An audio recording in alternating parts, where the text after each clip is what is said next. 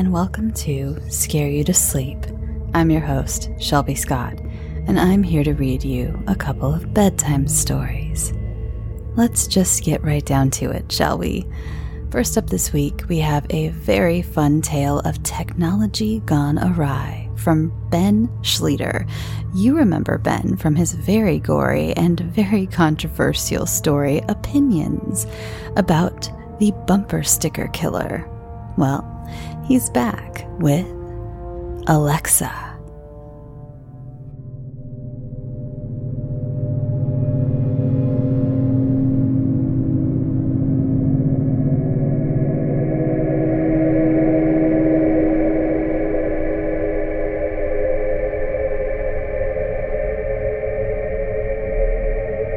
In the nightmare, Peyton is lying in bed.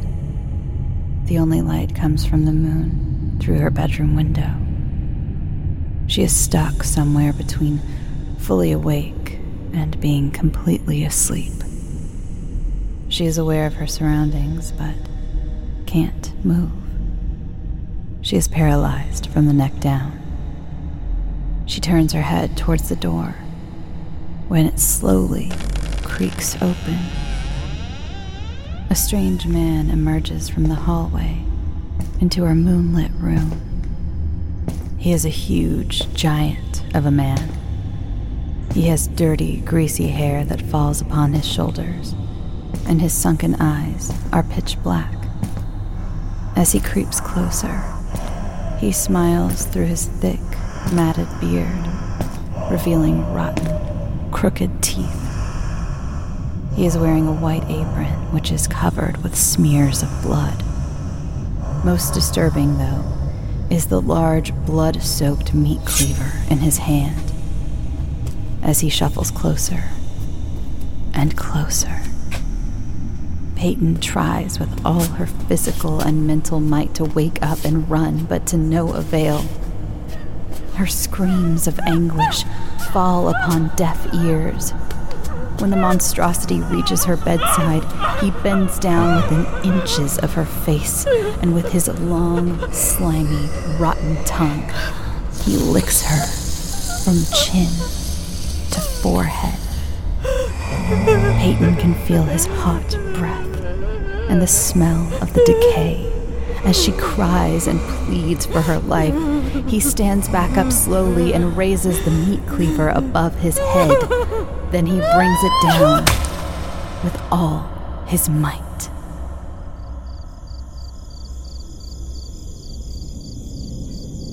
Here's I'm Watching You by Daryl Hall and John Oates on Amazon Music. Peyton shot up in bed. What the hell? She said. She rubbed her eyes and tried to clear the brain fog that confused her thoughts.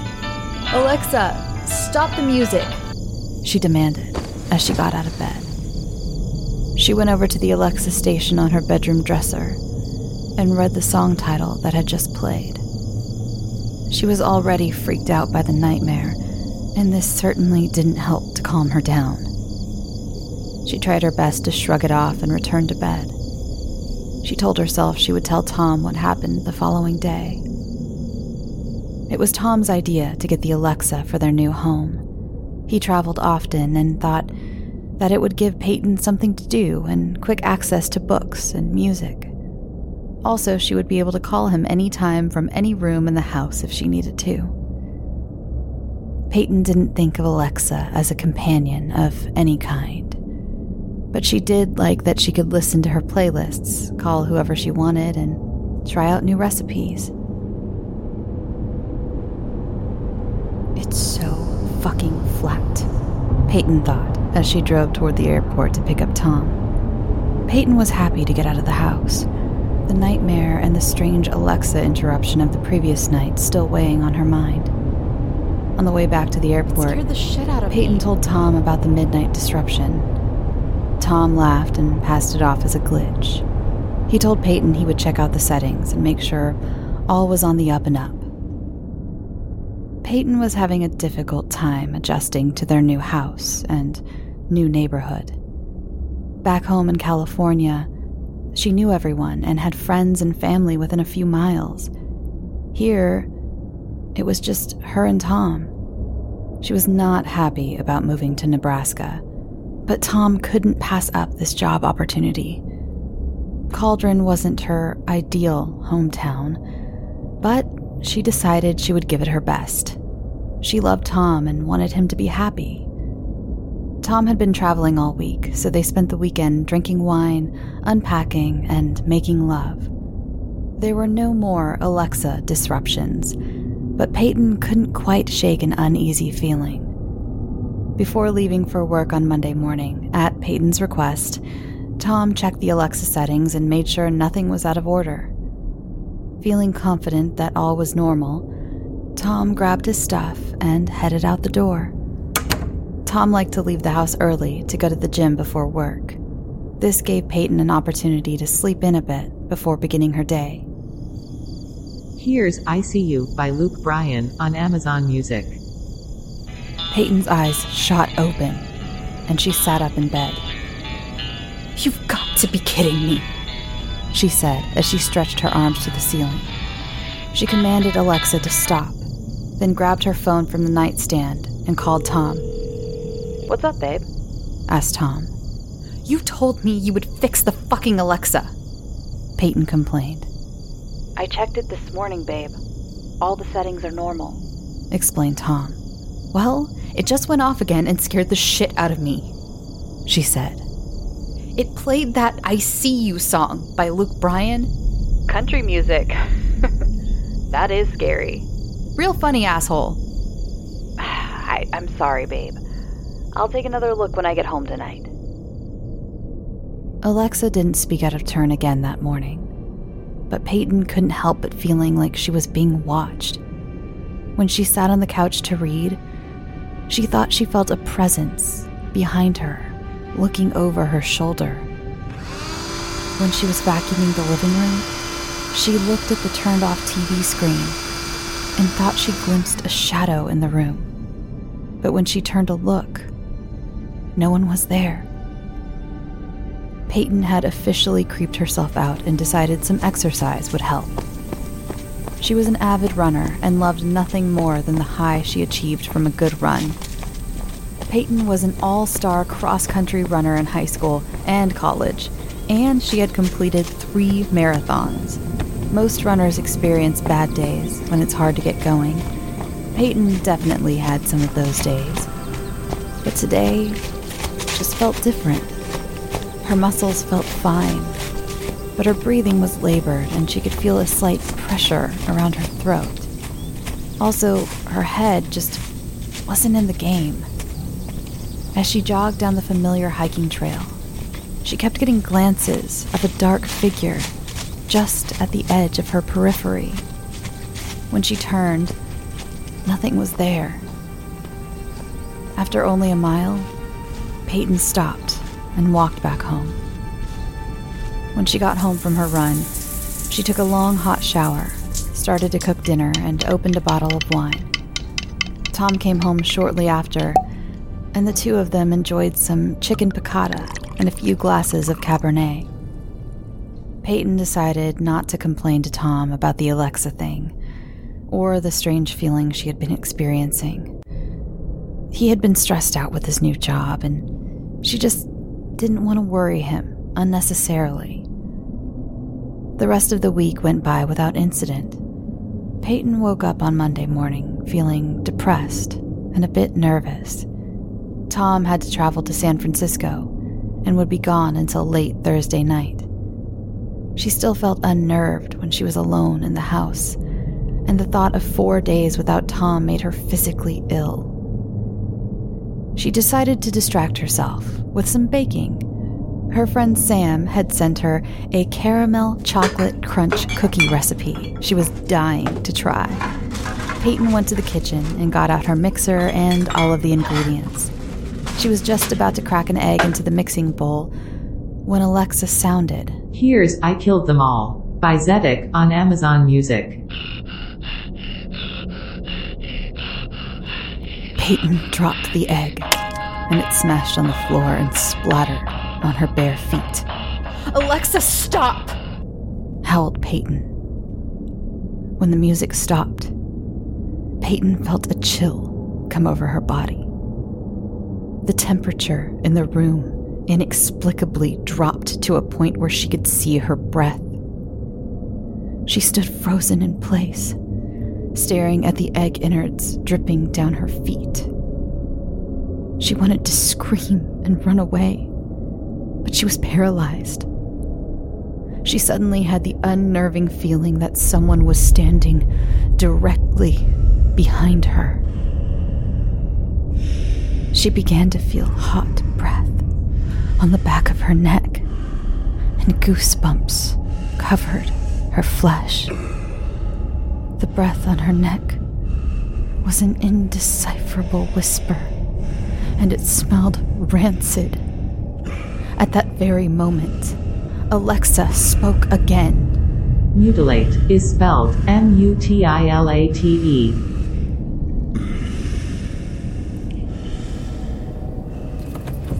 Tom's mind was racing while he sped down the road towards home.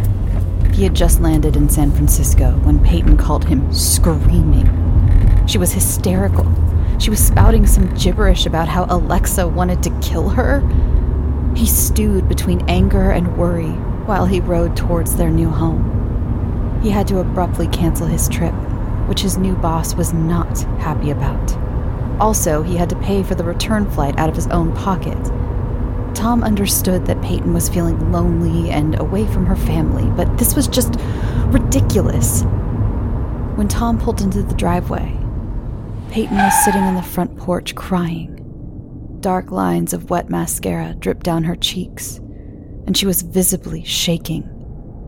She had sat on the porch for 6 hours waiting for him to return because she refused to go back into the house.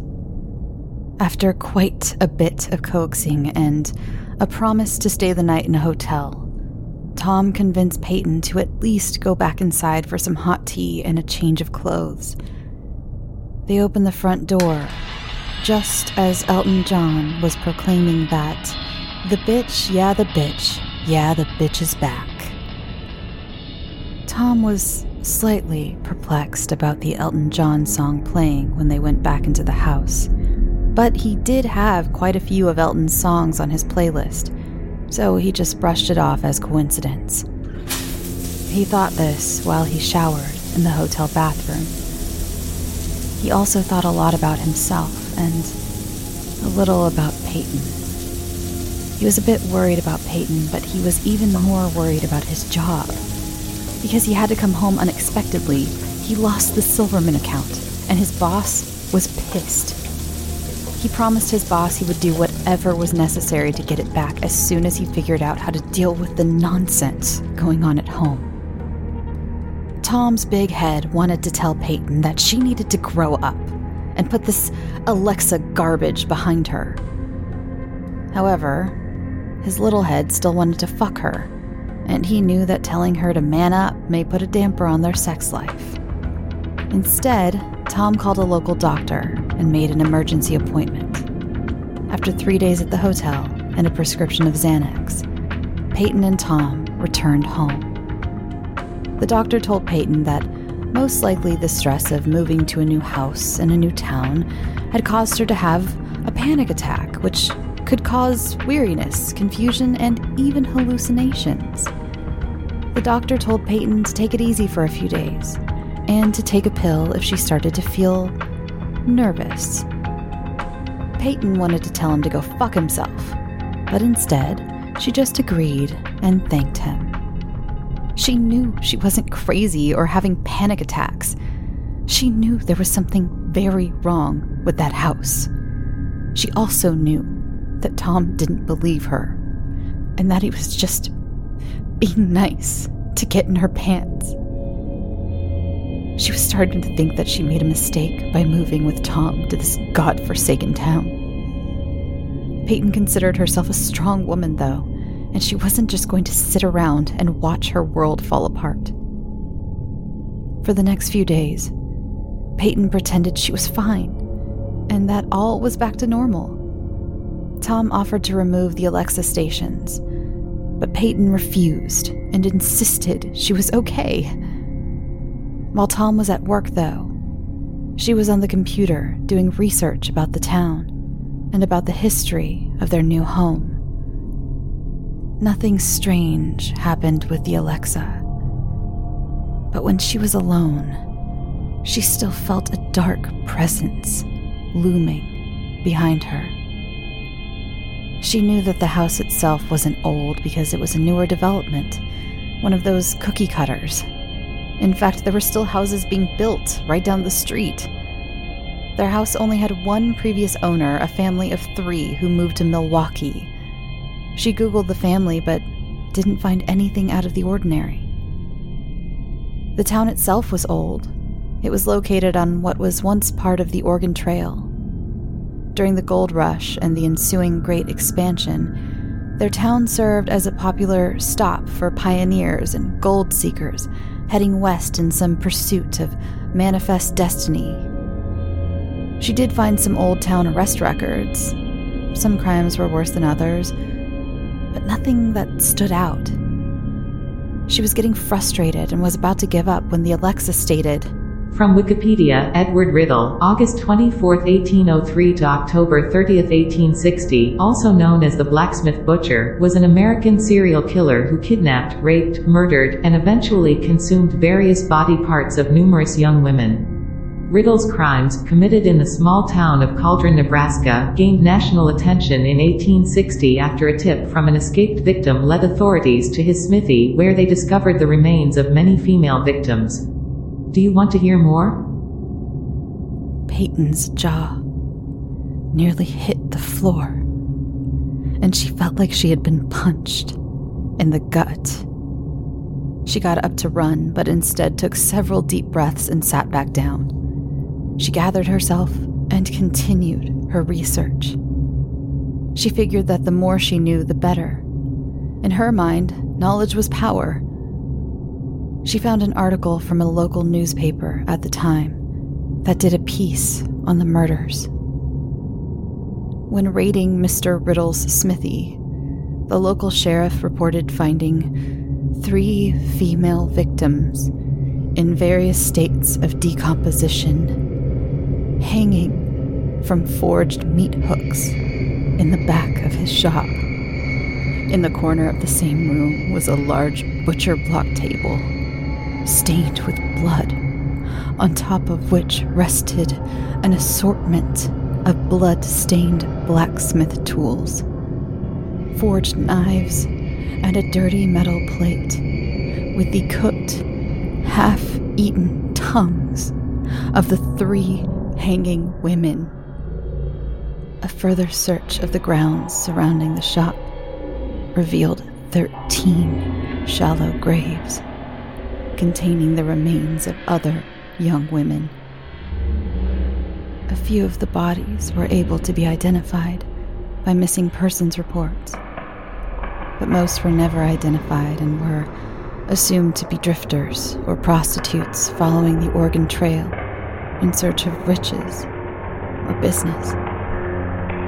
The article stated that Mr. Riddle was known to frequent the local saloons and was often seen with many different women. But nothing was ever suspected due to the inflow and outflow of people in the small town. His killing spree came to an end when one of his intended victims, a Miss Clara Mann, was able to escape and alert authorities. As for Mr. Riddle, he fled town when he discovered that she had escaped. He was captured soon after in the foothills surrounding the town. While awaiting trial, he hung himself in his prison cell, and according to the article, his body was buried in an unmarked grave somewhere on the outskirts of Cauldron. Peyton shut the laptop and took several deep breaths. She was feeling very uneasy. She thought about calling Tom, but knew it would do no good. She also thought about taking a pill, but she wanted to keep a clear head.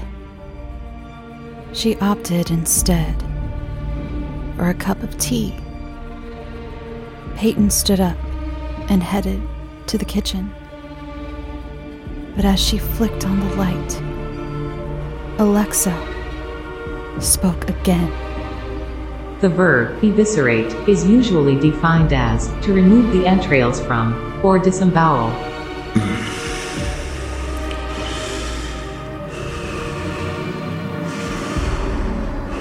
Tom was slightly worried.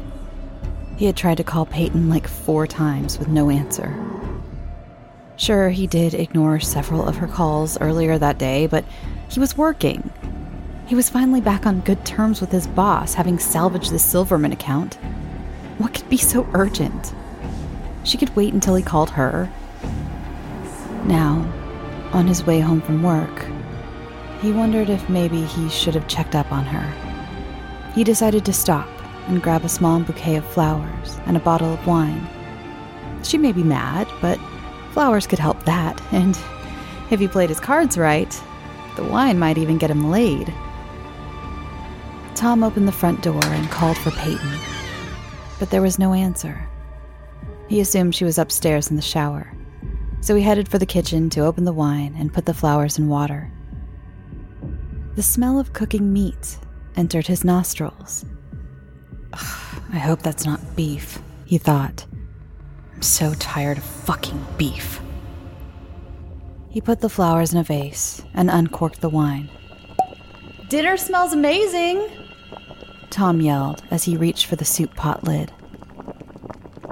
When he lifted the lid, he dropped his wine and purple splattered the walls. Tom stood petrified as he stared at Peyton's head, floating in the boiling liquid. Her green eyes stared up at him, blankly. Behind him, the pantry door swung open, and Peyton's gutted, headless corpse fell to the tile floor with a wet, heavy thud. With tears streaming down his cheeks and hot vomit dripping from his chin, Tom fell to his knees and screamed, "Alexa, call 911.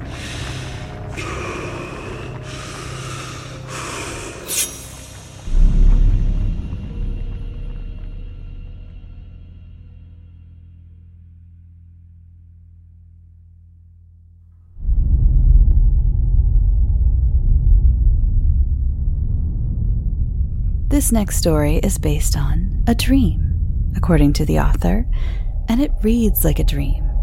A strange and terrifying, yet beautiful dream, sure to give you strange visions of your own as you drift off to sleep. This story is by J.C.S., and it's called The Farmhouse.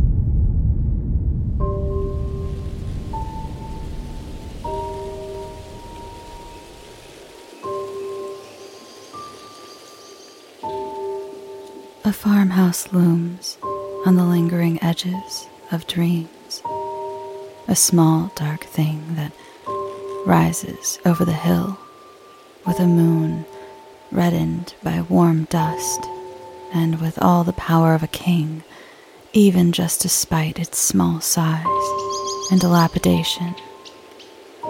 Crossed windows stare out like eyes over the barren fields.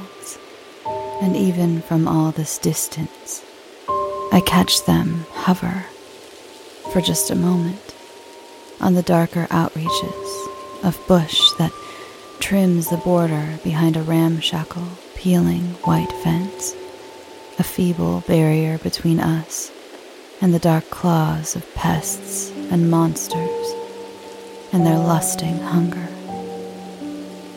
The farm, though not much befitting of its name, is a barren place at heart.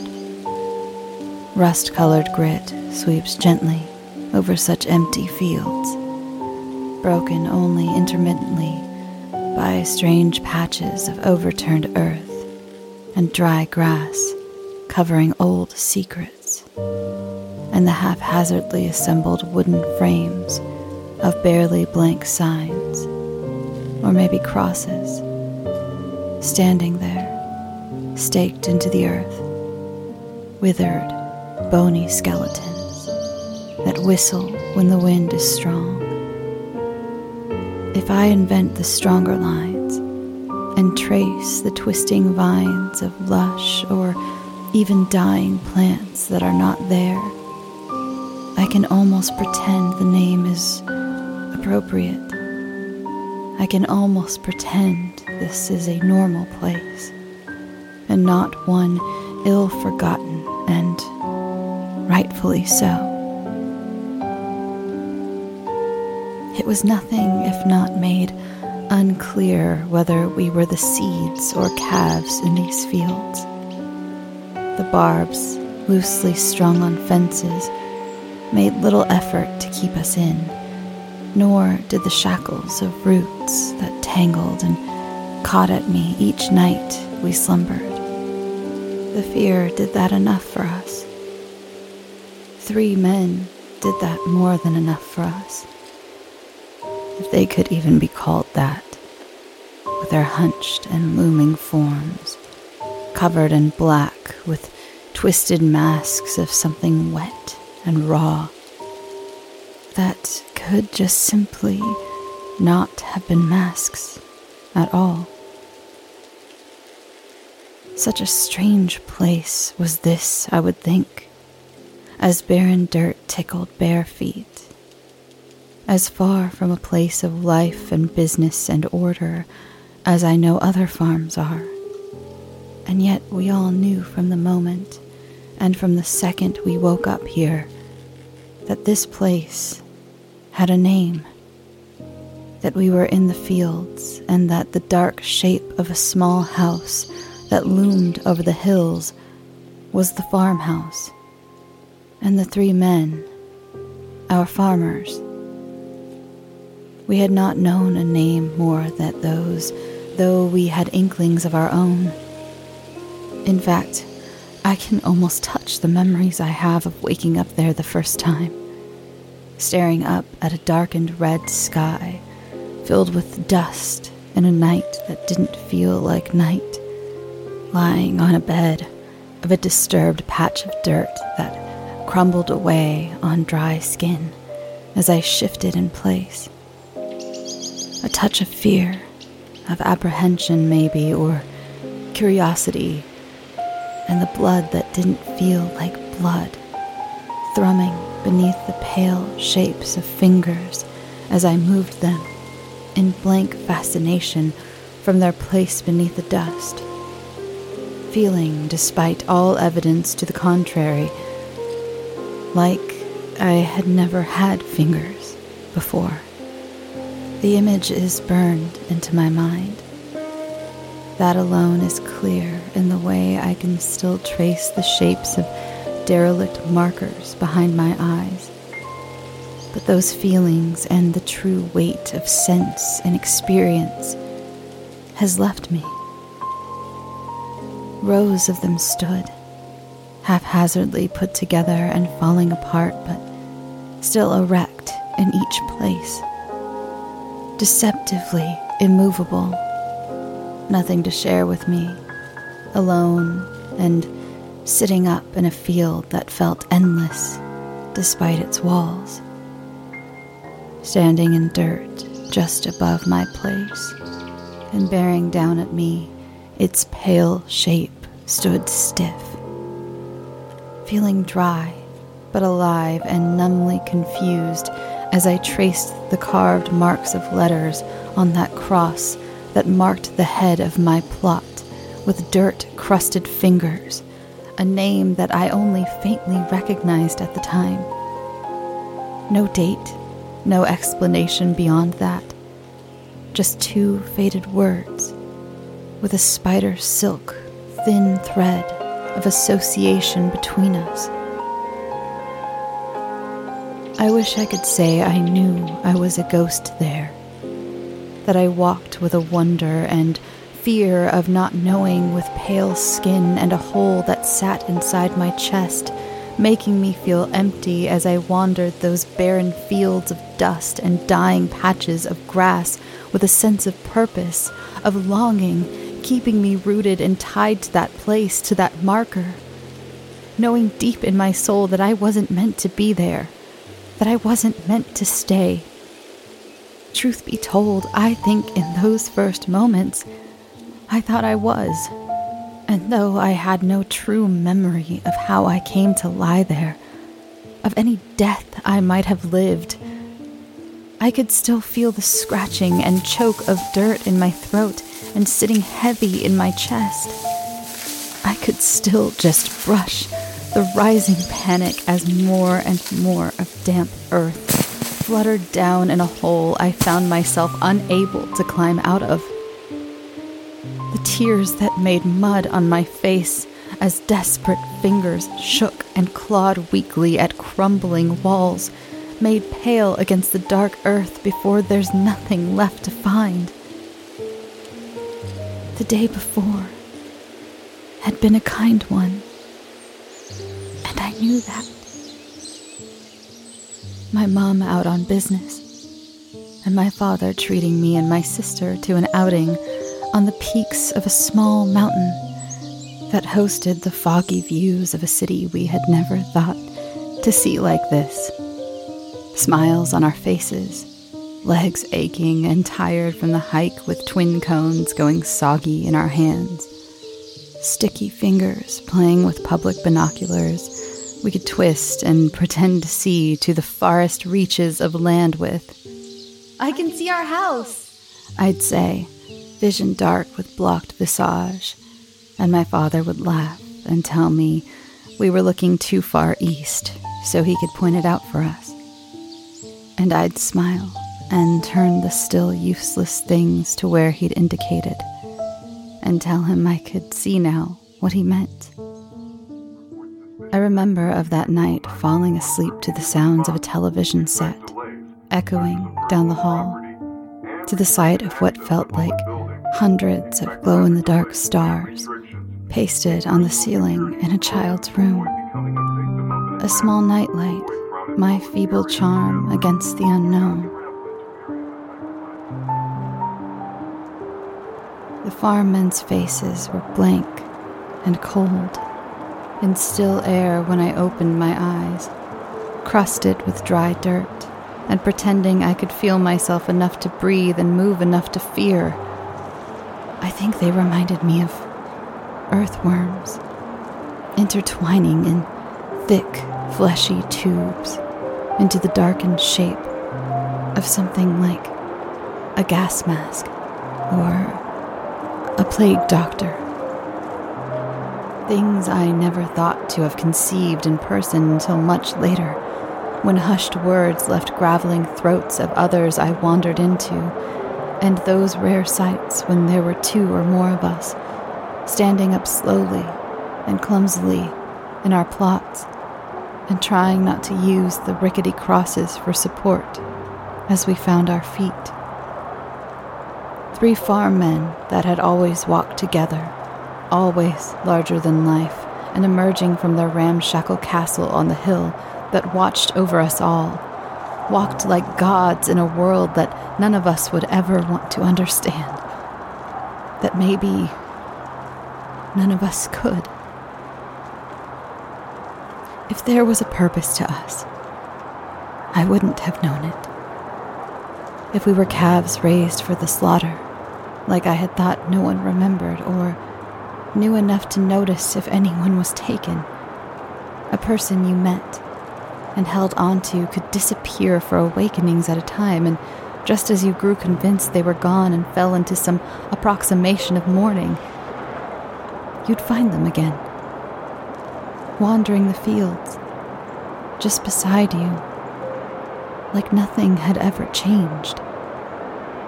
And they'd feel the same way about you, having seen you just as much. Relief that felt buried and muted beneath heaviness that fell upon all things after you woke up.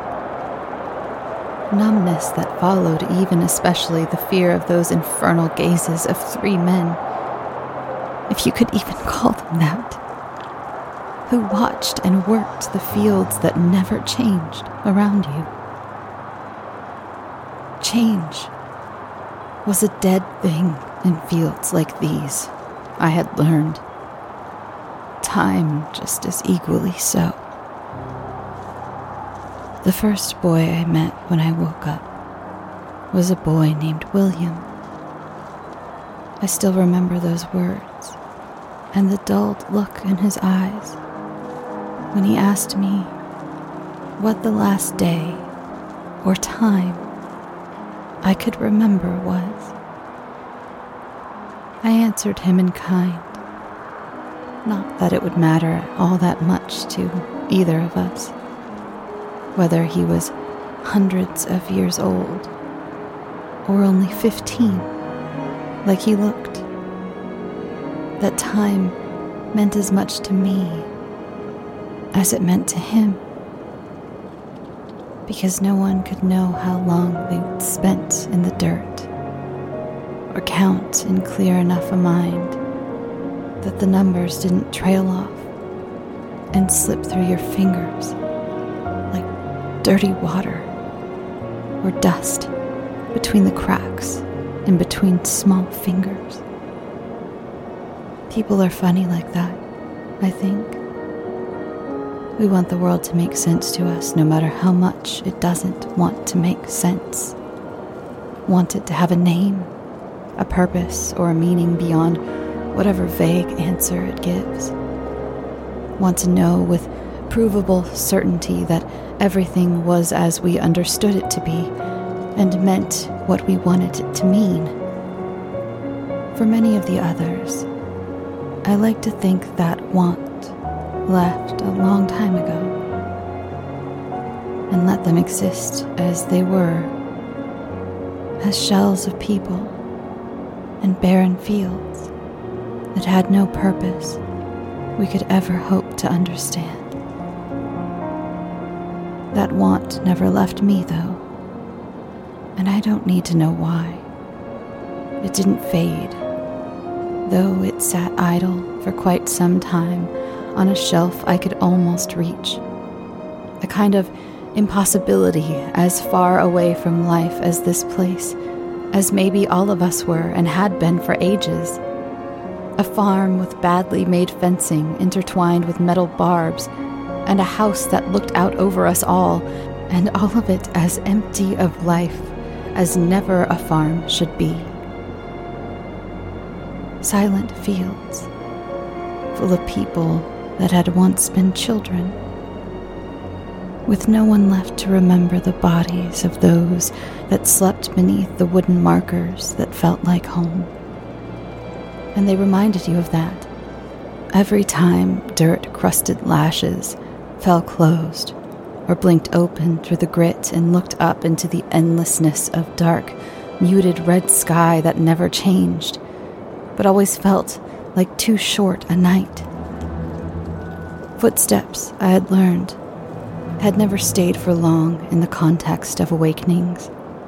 I could still trace those tracks through memories, though, of wandering nights when it occurred to me to try and see in my mind when I could feel my time grow short, and turned back in my own obedience to silent words of warnings, to a world that felt safer than dark woods cut off by crude fences.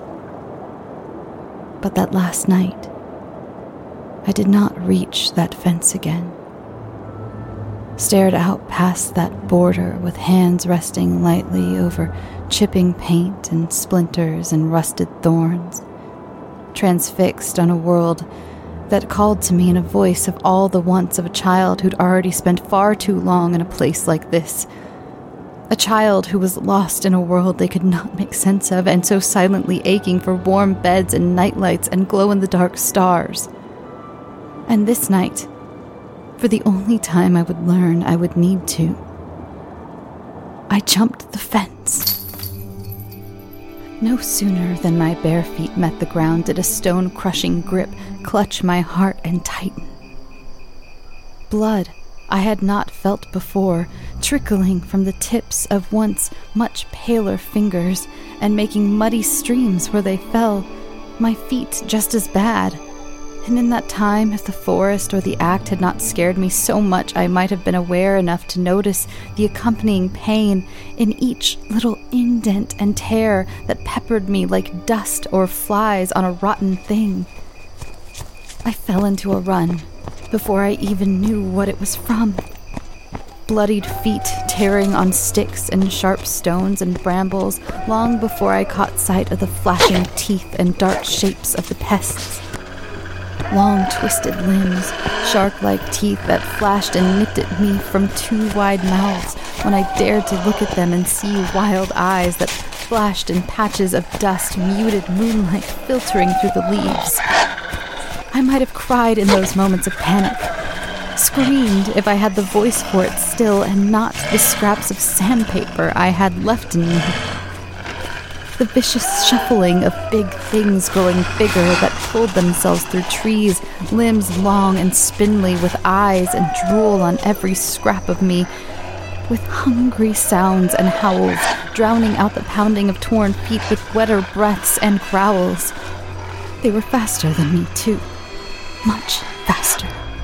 In all honesty, the way out had felt as defined as not here as much as I was a scared kid. I was not a stupid one.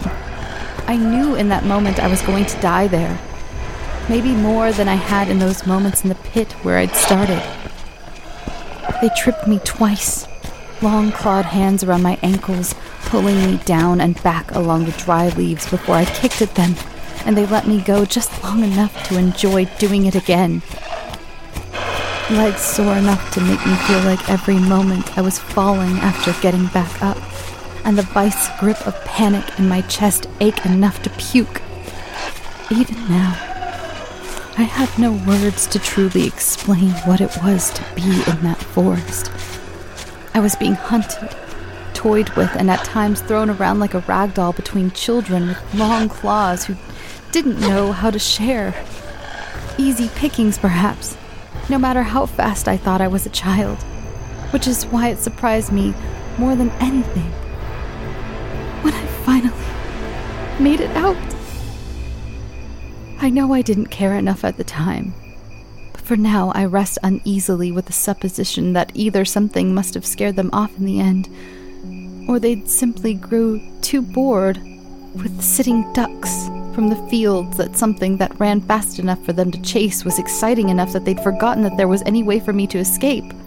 Because believe me when I say that those things had never grown lazy or fat on the life of crops that sat idly in those fields, close enough to the edge to snatch away with long-clawed fingers over or through the metal thorns of a dying fence.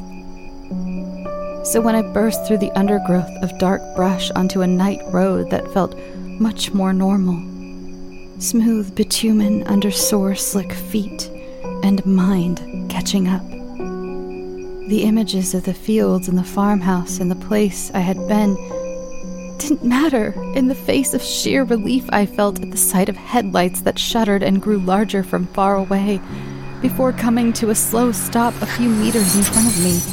And in that moment, all I could do was stare back at it with blood, snot, and tears, mixing mud on my face, as a tall man with a torch stepped out and called to me. Crouching down to meet my eyes as I smiled and said nothing when he asked me what I was doing there or where my parents were, and if I could tell him my name. And when I finally managed to work up the voice to sob, and strength enough to wipe my tears and smear more leaking blood on my face and ratty, soft pajamas, he wrapped strong arms and a heavy jacket around me, and we drove off together. The peaking roof of a farmhouse beyond the trees, watching me go.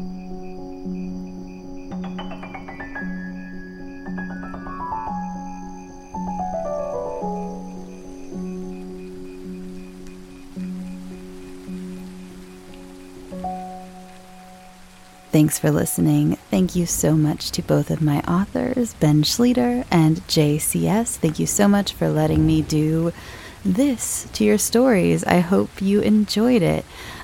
Before I move on, I just wanted to say a quick I'm sorry to William Holshauser Kurtz. Apparently actually it wasn't my fault. This was not my fault, but I do want to say thank you for being a patron.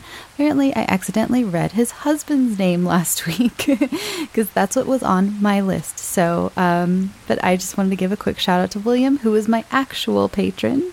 Thank you, William. Okay, remember to follow the show on Twitter, Instagram, Facebook.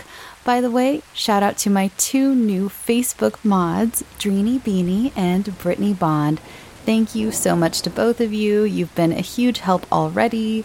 The group's just gotten a little big. We had a little bit of a controversial moment last week. Don't worry about it. If you're not in it, don't worry.